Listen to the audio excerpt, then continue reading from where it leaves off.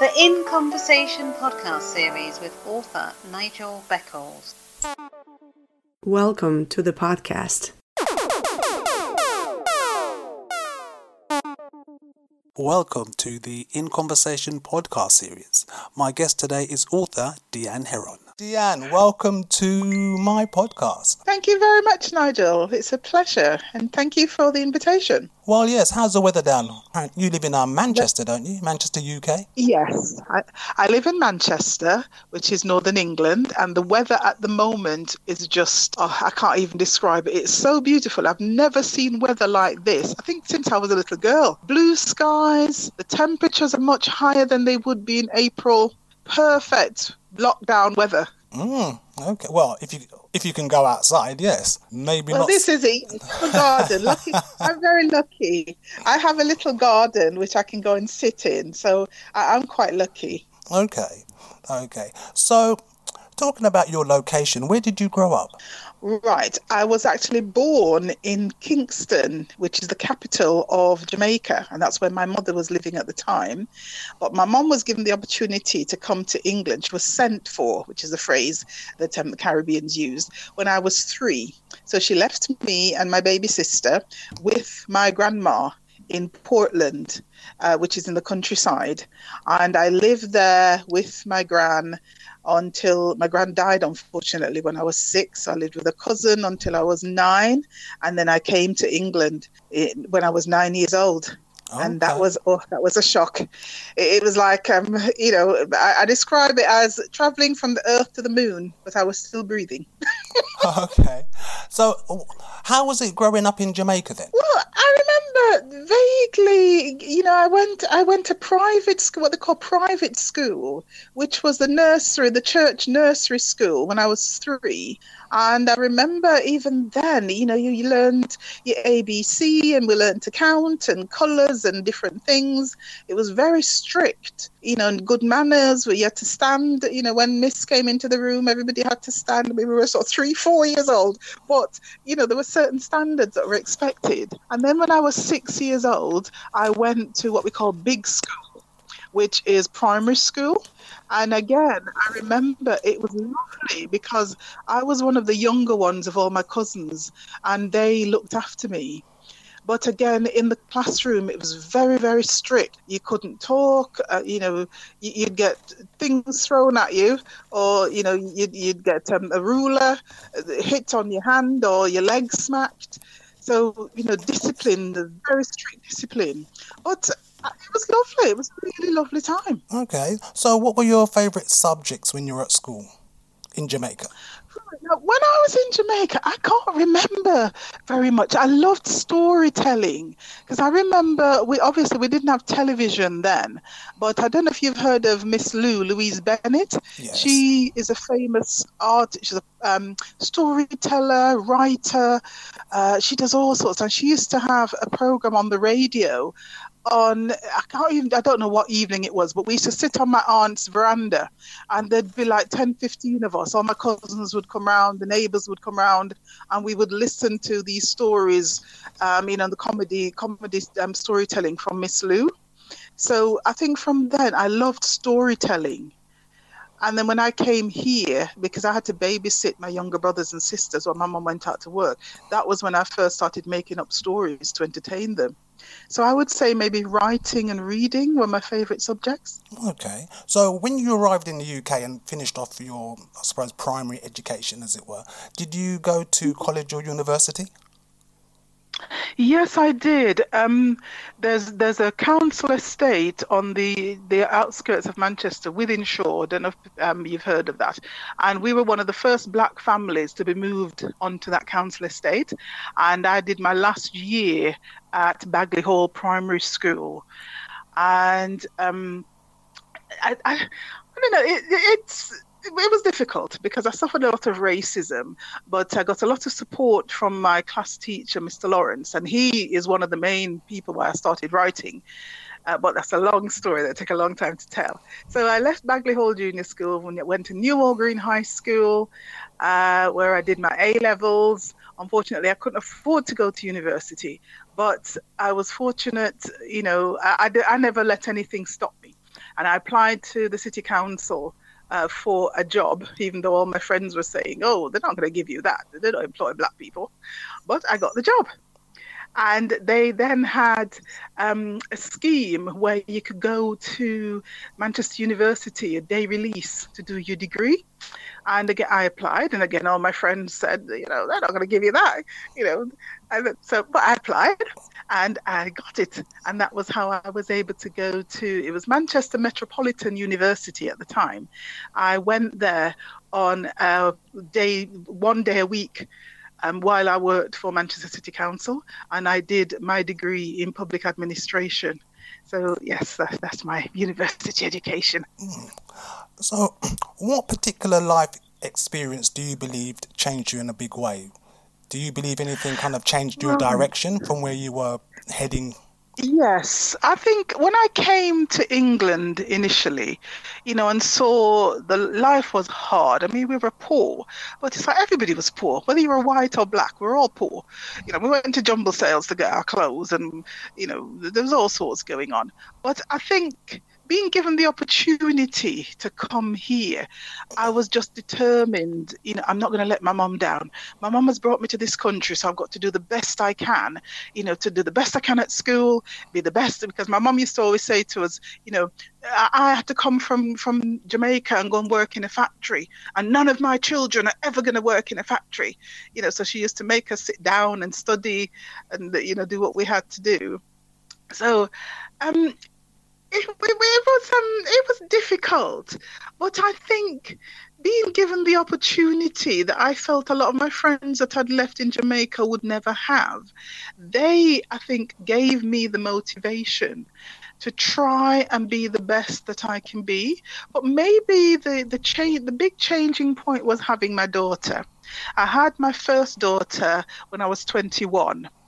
And because I'd suffered racism, I was a very shy person. I only spoke when I was spoken to. I was strong inside and nothing would stop me. But, if I was in a room with people, you wouldn't know I was there. I wouldn't say anything. And then I noticed when my daughter was about 2 or 3, I noticed she was doing the same thing. She was hiding behind my skirt. If anybody spoke to her, she wouldn't answer. And I'm thinking, oh my gosh, no, this can't continue. So then I made the decision, right, from now on. We were in the church at the time. We were Seventh-day Adventists. And whenever they asked me to say the prayer or to do anything on the platform, I would always say no. And I thought, right, from now on, anytime I'm asked to do anything, I'm going to do it, no matter how scared I am. And that's what I did, Nigel.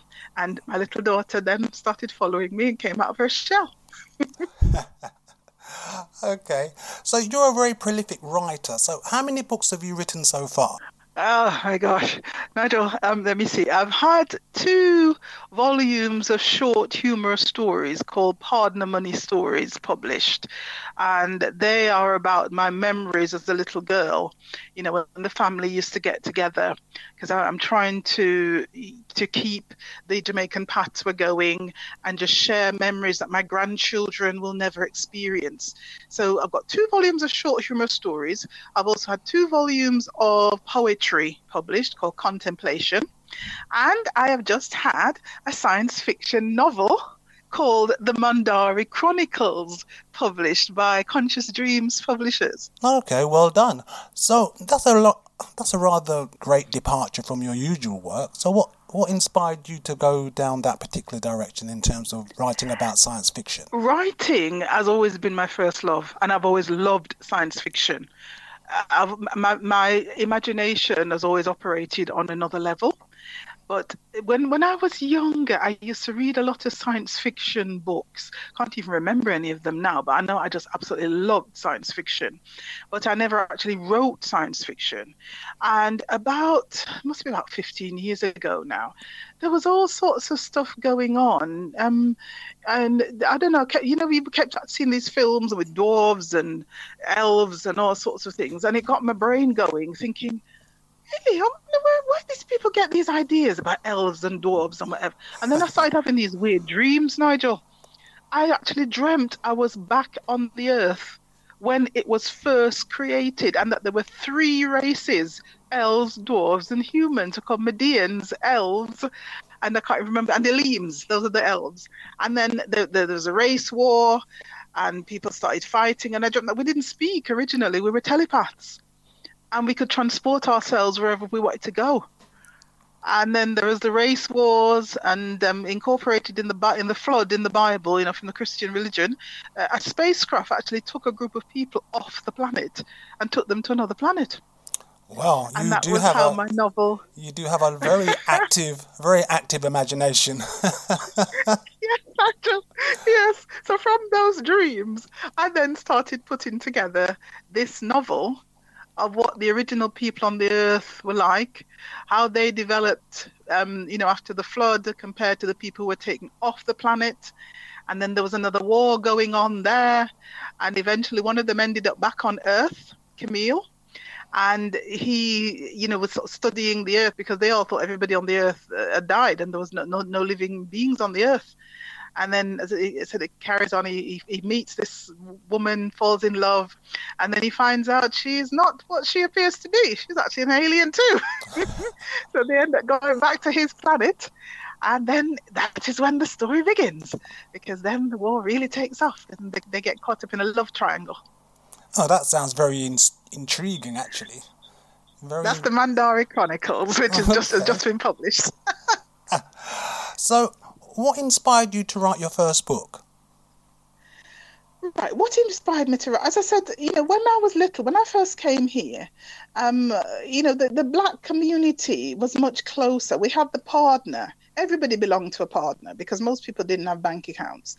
And you would take the money every week, because I remember my mom sending me with the partner money to the lady down the street, and then we'd take it in turn to get that money.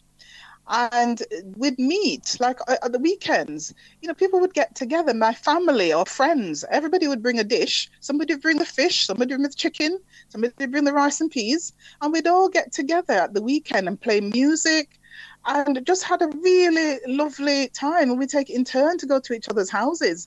And it was the memories, the men being told off, and the older women, it was yes auntie, no auntie, you couldn't raise your voice at them. And I wanted to capture those lovely memories because I was thinking times have changed so much. Even my children don't remember that. I've got 2 daughters, and I'm thinking I would like to capture these memories so that my grandchildren can see what my life was like growing up. So that was what inspired me to start to write the Partner Money stories. And I love patois. I didn't even speak it properly when I was in Jamaica because I was in Kingston for my first 3 years. My grandma used to tell me off if I tried to speak patois, and I must speak properly, because when I send you to England, I don't want your mother to tell me off. And then, of course, when I came here, because we lived in Wythenshawe, it was an all white. I was the only black kid in my school, in my primary school.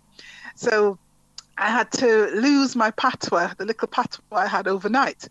So when I left home, I started listening to Miss Lou again, and one of my cousins is a Rasta. Whenever I went to his house, I'd listen to his friends and the way they spoke. I thought, right, okay, I'm going to learn to speak patois again, which is what I've done. So my books are written in English, but with Jamaican patois dialogue. Okay, and how long did it take you to write your first book, Partner Money Stories? Oh, years, Nigel, because I kept writing stories and I just leave them and then nothing happened. I had them all in a box, and unfortunately when I moved, that box was thrown out without me realizing, so I lost quite a lot of my writing. Oh dear. So I started writing again, and I was in a group. I can't remember. I don't think it was Facebook. And I was talking to this gentleman. He lives in Jamaica. And he was saying to me, I see on the group that, you write. Send me something. Let me see one of the things that you write. So I sent him a story. And immediately he wrote, thinking, oh, my God, this is amazing. I love this. And he said to me that he knew, I forget the lady's name, she worked for the Jamaica Observer. This was a Sunday afternoon. And he said, right, I'm going to send this to her. And the next time I speak to her, I'm going to tell her, they need to publish your stories. Because the Jamaica Observer at the time had a pull-out magazine where they would publish stories each week. Anyway, he sent it, obviously must have emailed my story to this lady. About half an hour later, this is a Sunday afternoon, Nigel. Half an hour later, I got a message from her. I love this story. We're going to publish it next week. Do you have any more?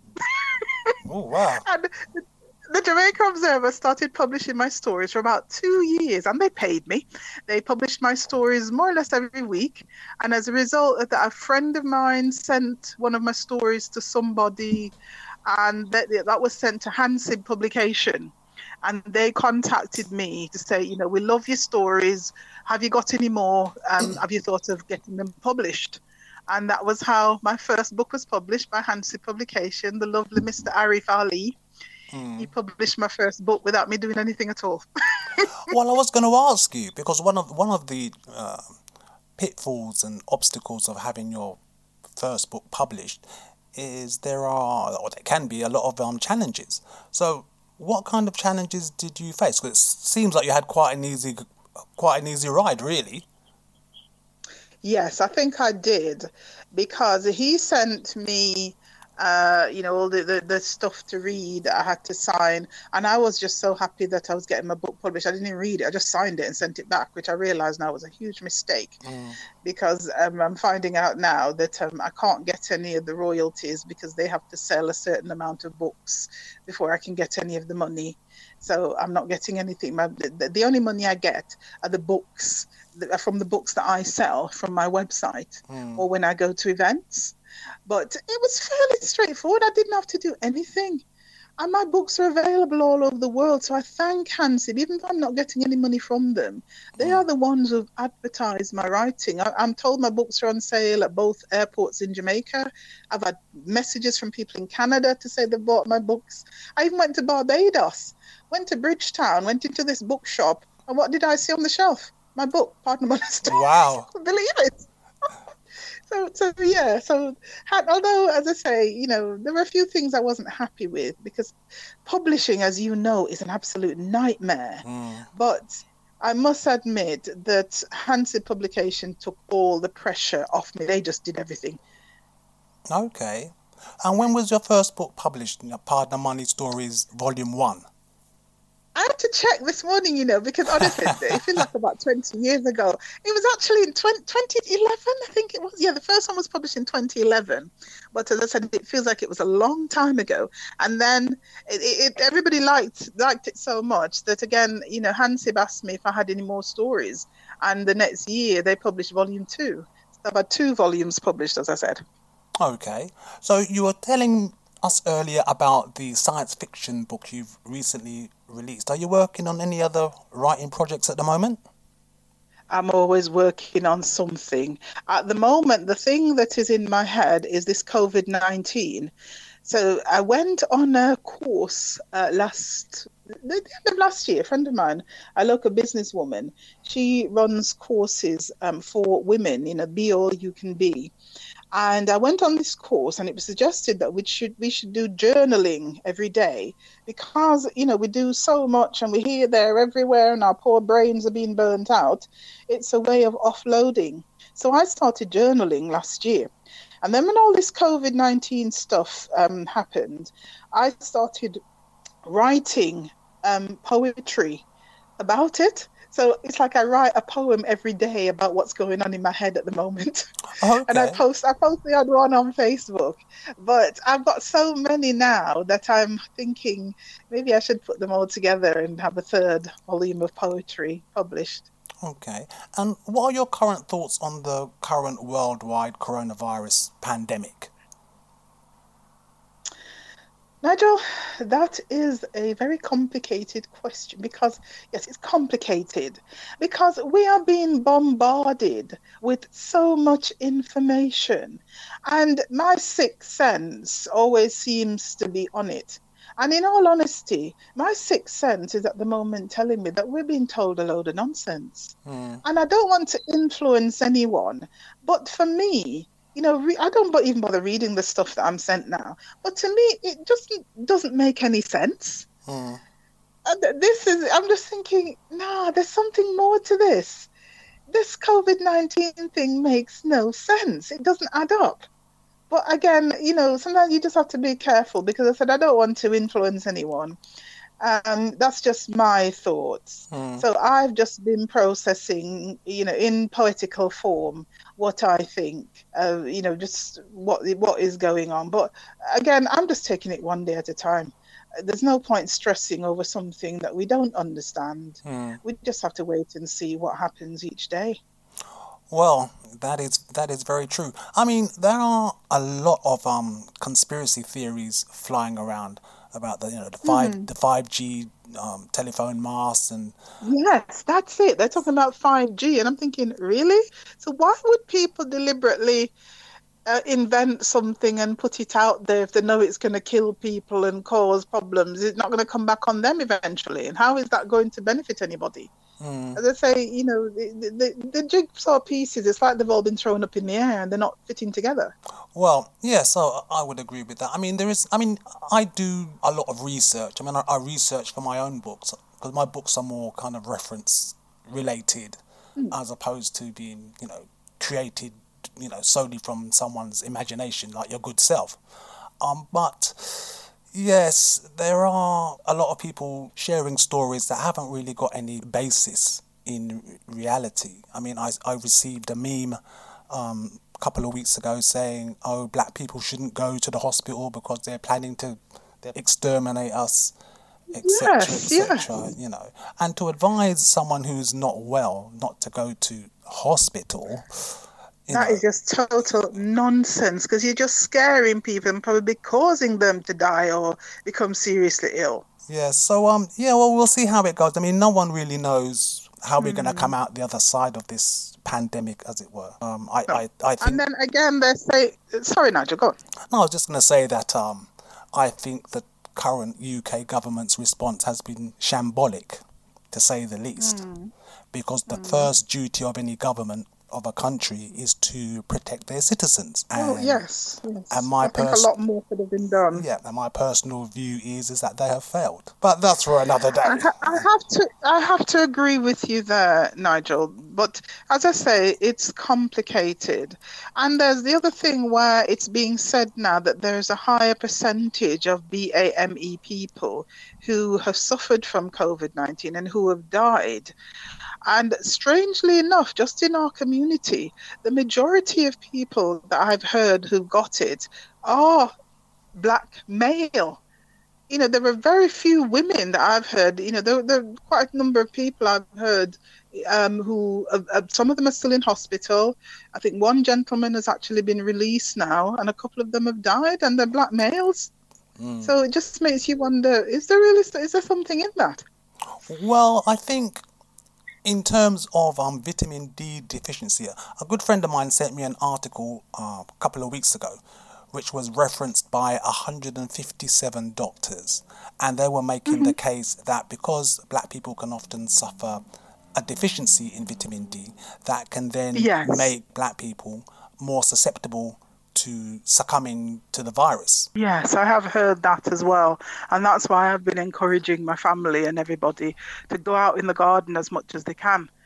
Try and go out in the sun, take vitamin D3 and just, try and look at their diet and basically just try and eat organic stuff, more fruit and veg, and leave the fast food alone, because I think that plays quite an important role in our health. Indeed. And, when people were panic buying toilet paper, like it was going out... I can't get my head around it. I'm thinking, okay, you're going to go and panic buy bread, baked beans, that I can understand. Butter, panic buy toilet paper? Yeah. Why? Sorry, Nigel, it just doesn't make any sense to me. Well, I was more concerned with my immune system, which I've always been concerned with anyway. So I was making sure I always stocked up with my ginger, my lemon, my garlic. There you go, Nigel, because that was what I stocked up on. Garlic, ginger, lemons, and other fruits, which is what I've been overdosing on, because I had really bad flu a few weeks ago, and I was quite worried that it might have been, the horrible C. But I spoke to my doctor, and she said, without being tested, she couldn't actually say yes, but she said it just sounded like it was flu. And she asked me what I was doing, and I told her. She said, no, that's perfect. You continue doing exactly what you're doing with your garlic, your ginger, and whatever, because it seems to be working, which is what I did. And I'm fine now. I had a horrible tickly cough that wouldn't go. But now, as soon as I start to get sort of croaky or whatever, warm water with lemon juice, And I put garlic and onion in everything. And it seems to be working. Your garlic, your ginger, lemon juice, and top up on your vitamin C if you can get vitamin D3 and go out in the garden in the sun. Yes, indeed. Anyway, let's get back to your writing. Also, have you got a poem you can share with us? I have. I've got a poem. You're probably sick to death of Corona, but I wrote this one. When all this thing first started, I was trying to get my head around it. I'm thinking, what's all this stuff? So I don't know. Do you want me to share this one? Of course. Okay, excuse me. It's called 2020. Coronavirus crisis. I wish someone had warned me of March 2020. Surreal and set to get worse. I thank God I am not a brave and vulnerable carer, doctor or nurse. Are we confused characters from a surreal science fiction film? Town and countries, continents on self-isolation lockdown at politicians' whim? Half-empty trains and buses, half-empty or completely cancelled flights, bare shelves in shops, supermarkets, or restrictions on what we buy, causing anger and fights. Like many others, curtailed, I'm wandering around in a coronavirus daze asking, really? Why? Are these the manifestation of end times actions predicted by numerous religions? How could this be happening? Imprisoning people in fear in their homes, trampling independent visions. So where is God when numerous rivers across the planet have reportedly turned blood red? Is this the end? And should we prepare our souls because very soon we'll all be dead?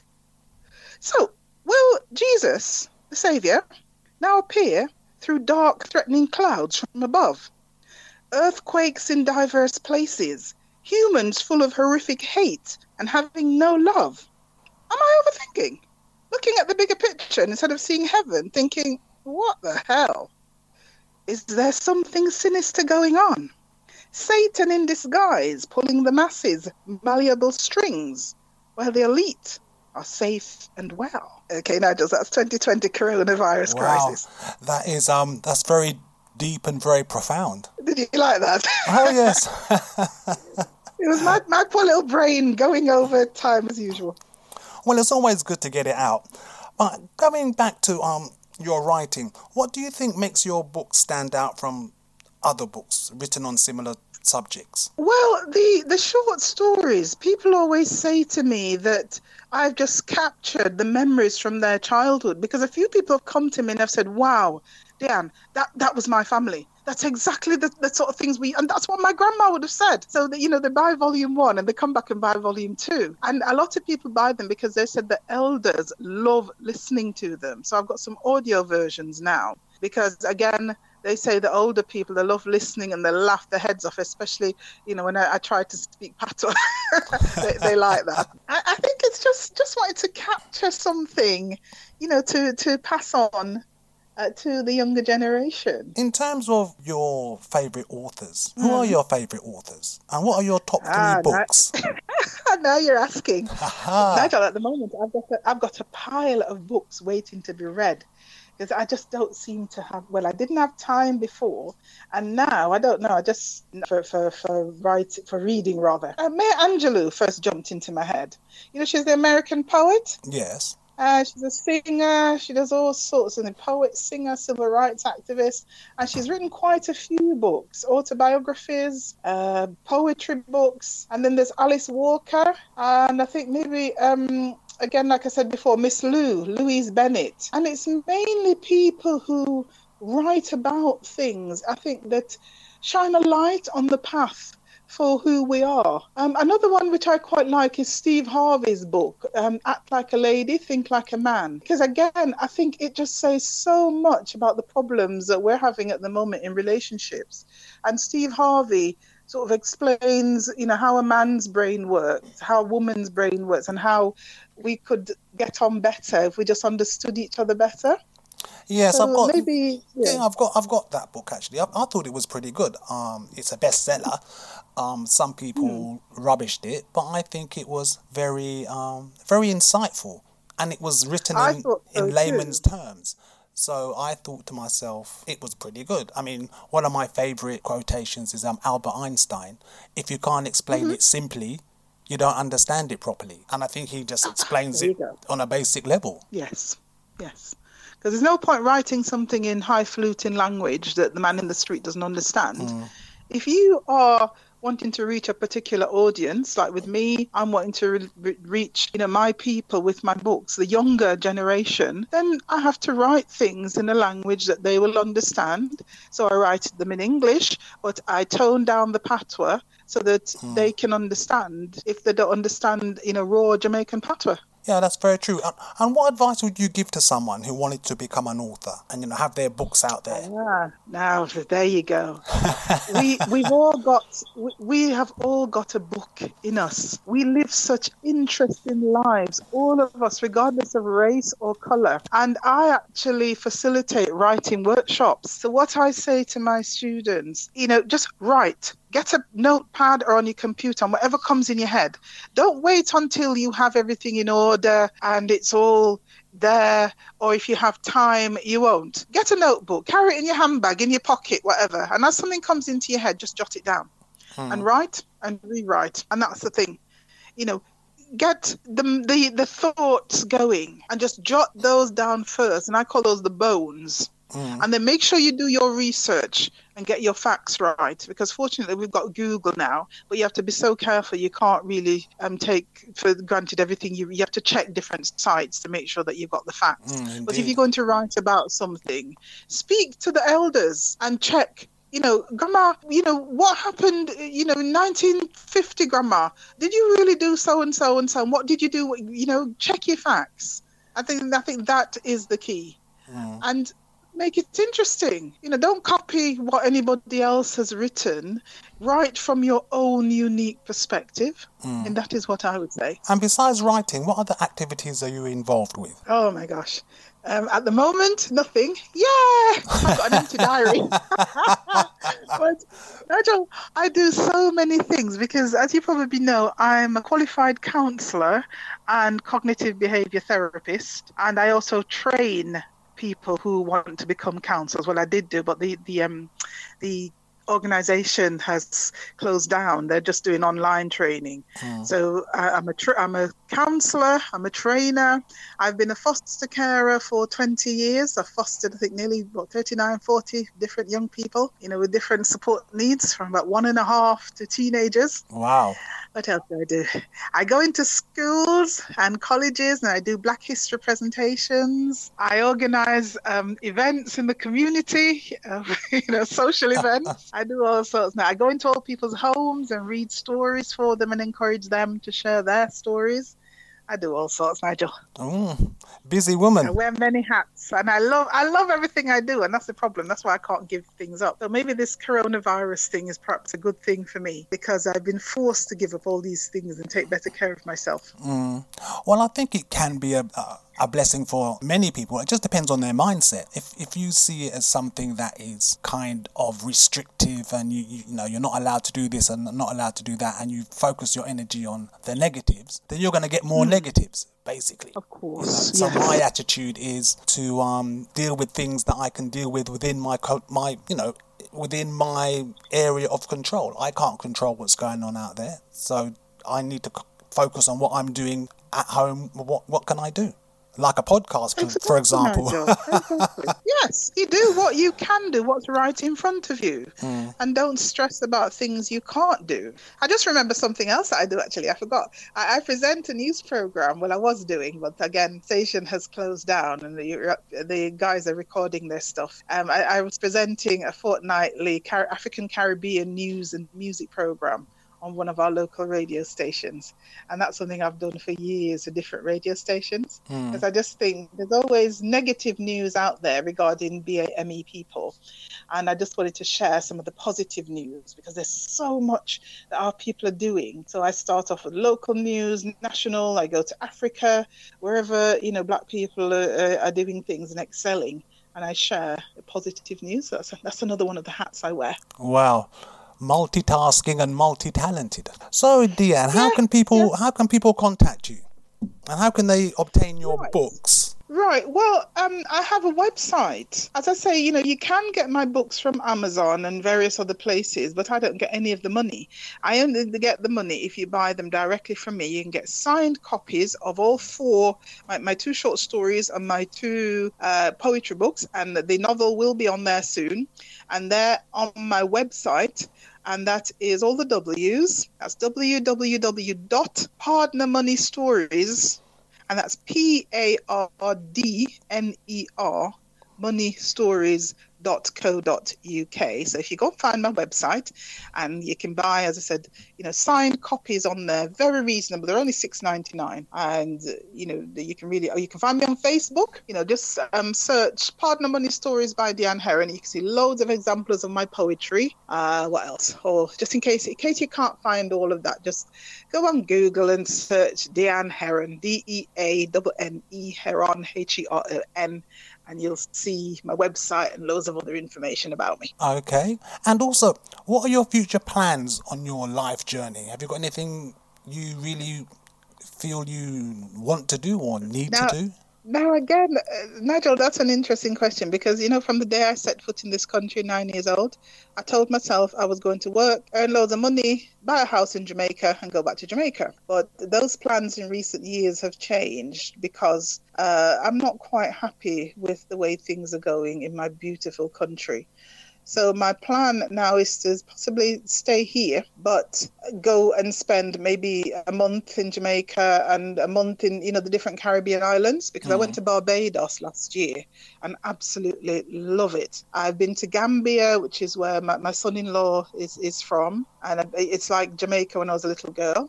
So my plan now is perhaps not to retire completely, because I am of that age, and my head is full of grey hair. So my plan is to semi-retire and spend more time, perhaps a month at a time, abroad in one of the Caribbean or one of the African countries. Okay. Well, thank you for your time, Deanne.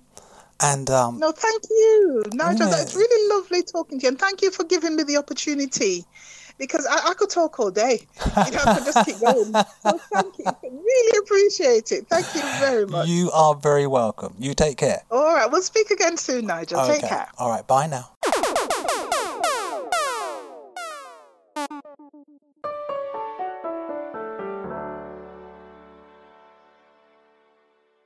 Thank you for listening. Please join me for another In Conversations podcast very soon for more interesting and entertaining discussions. Stay safe.